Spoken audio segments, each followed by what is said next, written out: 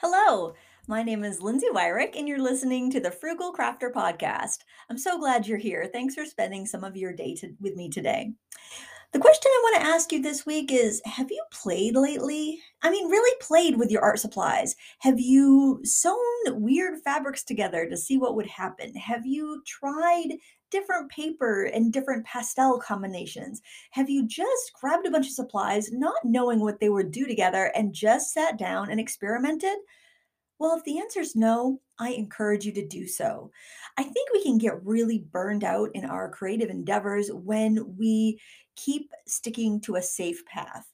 So, if you know that you mix these fabrics together, you're going to have a beautiful quilt. If you know that you mix these papers together, you're going to have a beautiful card. If you know you use this brand of watercolor on this brand of paper, you're going to have a lovely painting. And that's good. It's definitely nice to find your tried and true mediums and to be able to replicate works with confidence and create what your mind's eye sees. But if you're not pushing yourself to the point where you actually get in trouble once in a while, or you get stuck, or you get challenged, then you're going to get stale and burned out.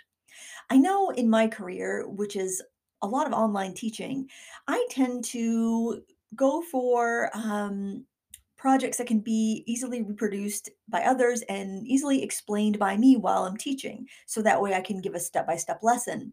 But if I go too long without experimenting and playing with materials with no and expectation of having a class or having a video to show for it, or even having a pretty picture to post on Instagram, if I go too long between experimenting, I get just very dull feeling, very burnt out. I feel like none of my work is original anymore. And then it just gets stale. And I think you can notice that. I think you can see that in people's work when their work is very safe, predictable, and stale.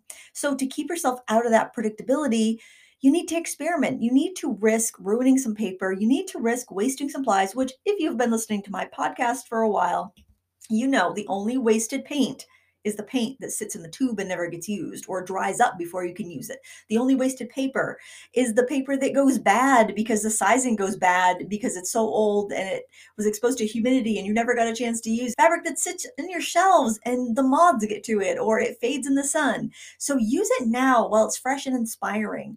I've talked about that perfect piece of scrapbook paper before that I bought so many years ago, but I could never think of a project that was good enough to use it on. Don't let that happen to your supplies. Try them out, give them some life. Worst comes to worst is you use them up and you have to go buy new ones. But if you've actually used them up, then it's not going to feel wasteful or feel bad to have to replace them. And you're probably not going to have to replace a full set of anything. You'll replace a tube of paint, or you'll replace a colored pencil, or you replace a few sheets of paper. So really, whatever it is that is in your mind that is stopping you from experimenting because you're afraid you're going to waste or you're afraid that you're not good enough. You got to put that aside and just do it anyway. And yeah, it can be scary. It can be scary to say, okay, I've got one day. I want to use my time wisely. Should I experiment or should I do something that's safe that I know will yield results? Well, I'd say if you had a freelance job and you had to do this particular project by a certain time to get paid, yeah, you probably ought to do the safe thing. But if you are a hobbyist, or even if you're a professional artist and you don't have a specific deadline, experiment, because that sort of creative play is what's going to take your artwork to the next level. It's going to take your craft work to the next level. So that will open you up to a whole new audience. It'll broaden your audience that you have. The audience that you have that may have been getting bored with the work that you've been putting out, they're going to be reinvigorated. They're going to see that and they're going to be like, yeah, that's why I like that artist. I have such good taste. Look what she's doing. Look what he's doing. It's going to encourage them to really notice what you're doing and to follow you and to keep tabs on what you're doing and to kind of want to be on that journey with you.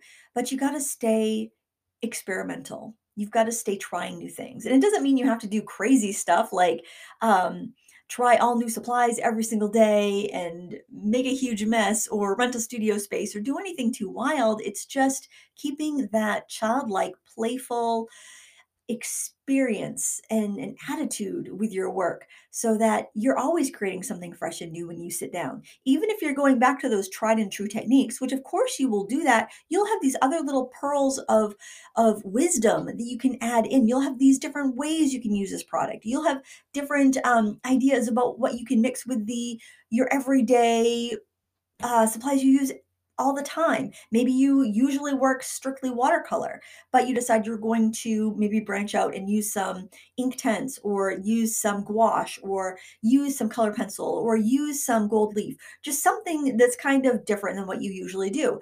The next time you're sitting down with your watercolors, you may realize that there's a situation where it would be perfect to put gold leaf in the background, or it would be beautiful to add a little bit of gouache, or maybe you're working on a freelance project for someone and you make a mistake and you realize, oh, I could use watercolor ground to fix that, or oh, I could use gouache to fix that. You're going to have so many more ideas on how to get yourself out of trouble, which I swear is most of what art is. We make a mess, we get ourselves stuck, and then the creativity comes in trying to get ourselves unstuck, trying to figure out how to fix the big mess that we've made. And you cannot learn how to fix these messes until you make them, until you experiment. It's like when you're teaching your kids to drive, they can do perfectly well with their driving instructor on the prescribed courses, parallel parking in a parking lot that is like has cars parked perfectly distanced away so they can have those perfect situations. But it's not until you take them out into the city and you have them driving until they can get that experience and see the different things that can happen, and they can learn how to react, pivot, be defensive or assertive drivers as they're working, or defensive drivers to avoid the mistakes or to avoid accidents and problems. That doesn't happen by sitting in a classroom and parallel parking in a parking lot with perfectly spaced cars. You have to get out there and get some experience. And as artists, you need to get out there and get experience. As crafters, you need to get out there and you need to get experience. And that is what is going to bring that joy and satisfaction to your artwork. Now, I want you to sit and think of when you first began your creative journey. Maybe this was as a child, maybe this was as an adult, maybe you never thought you were creative and then you had kids and decided to go to a scrapbook store for one of their classes. And then you realized, wow, I'm creative. I can take these photos and I can present them in a way that is artistically enriching and creative for me. It's also beautiful to view for my family. And you're feeling that kind of spark of creativity. Maybe you took a quilting class and you never thought you'd be able to sew anything. Maybe you had bad experiences in high school home economics class and you sewed your sleeve to your apron or something. Maybe you had a bad experience and then you realized, I can do this. I can make things. I can mix these different patterns together and come up with exciting stuff. Well, remember how exciting it was when you just had a couple new things to play with and you were learning how they go together, whether it be drawing, whether it be painting, whether it be making jewelry. Remember those feelings you got when you were new. That's what hooked you. That's what made you excited about creating. As we get used to our supplies, as we mature, we don't get those big dopamine hits that often. We don't get that experience of trying something completely new very often. That's why we need to experiment, so that we can get that feeling of it all being fresh and new again, like following in love all over again. You need to keep the spark alive. You need to keep the spice in your creative pursuits. And it comes through experimentation. Now, will all these experiments be great? Of course they won't. Think about those first few things that you made, which you thought were beautiful at the time, I'm sure. And I thought my first endeavors at things were beautiful at the time. But, I can look back at something I sewed when I was a teenager. I can look back at my first few scrapbook pages. While they are delightful and lovely, I can definitely see that I have come a long way since then. But when you are first doing that, everything is new and you feel so excited to have made something. That's why you got to keep experimenting.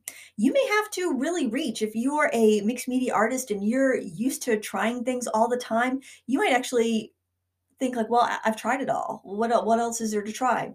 This is when you need to go back and you need to reinvigorate those old supplies. Recently, I've been using my Inktense blocks.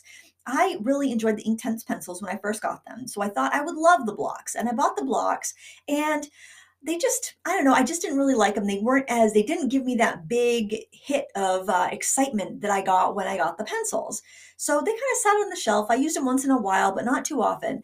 And then a friend of mine gave me some art graph watercolor blocks, and I never used them before, so they were new and exciting. I'd seen them now and again, but I never really thought they would be for me. But I thought, well, I'm going to give this a try because my friend thought I'd really like these, and I loved them. And then as I was using them, I was thinking, these kind of remind me of my Inktense blocks. So I took out my Inktense and I matched up colors and I swatched them, and I realized they were almost identical type of product to my Inktense blocks. So then I started using them together, and I was getting that kind of that artistic high of when something just finally clicks in your brain and you're finding a way to use an old supply. That is a fantastic feeling. So if you are a mixed media artist and you have collected tons and tons of different medias and supplies and papers and tools, get something out that you never really liked. Get something out that you kept it because it was expensive and you just felt bad that you spent all that money, but it wasn't really for you.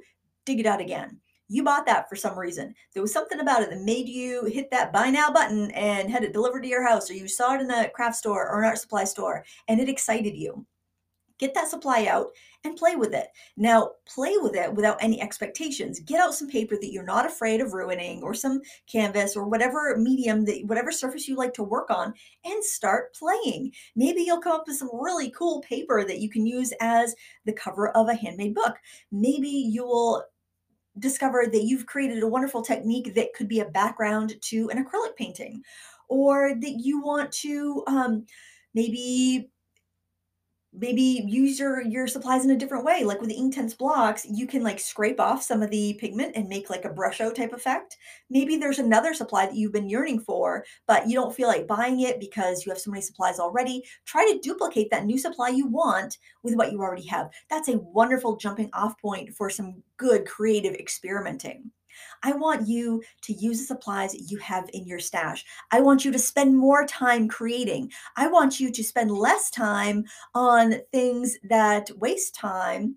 And it could be different from everybody. Everybody wastes time in a different manner. I've been doing a social media detox this last week, and I have found all kinds of time I never knew I had. And it has really helped me experiment. And I think that one is a really good place you can steal some time from. Steal the time that you might spend scrolling on social media and put that into art making time, because not only does scrolling on social media waste time, but it can also, you may think you're going on social media like Pinterest or Instagram or Facebook or whatever to inspire you, but what you could end up doing is you can kind of dull your senses, and you're seeing this beautiful work that other people have done, which could be inspiring, or you could look at it and say, oh, they did that, that's cool. And you kind of got that instant gratification of seeing the artwork already done with these products, that you might feel like, oh, okay, that's possible, but I don't need to do it because I already saw they did it.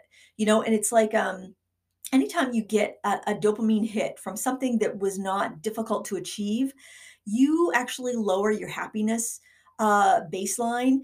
You need to kind of earn that creative hit. You need to get your hands dirty and you need to create, and that's where you're going to be getting that dopamine hit, which is what makes you feel happy and makes you feel exciting. It doesn't happen by scrolling Pinterest. Maybe it did once. Maybe it did when you first discovered certain artists and you would start to look at their work, and maybe you did get really inspired and it made you want to work. But the more you're exposed to that, the less you are going to get from it.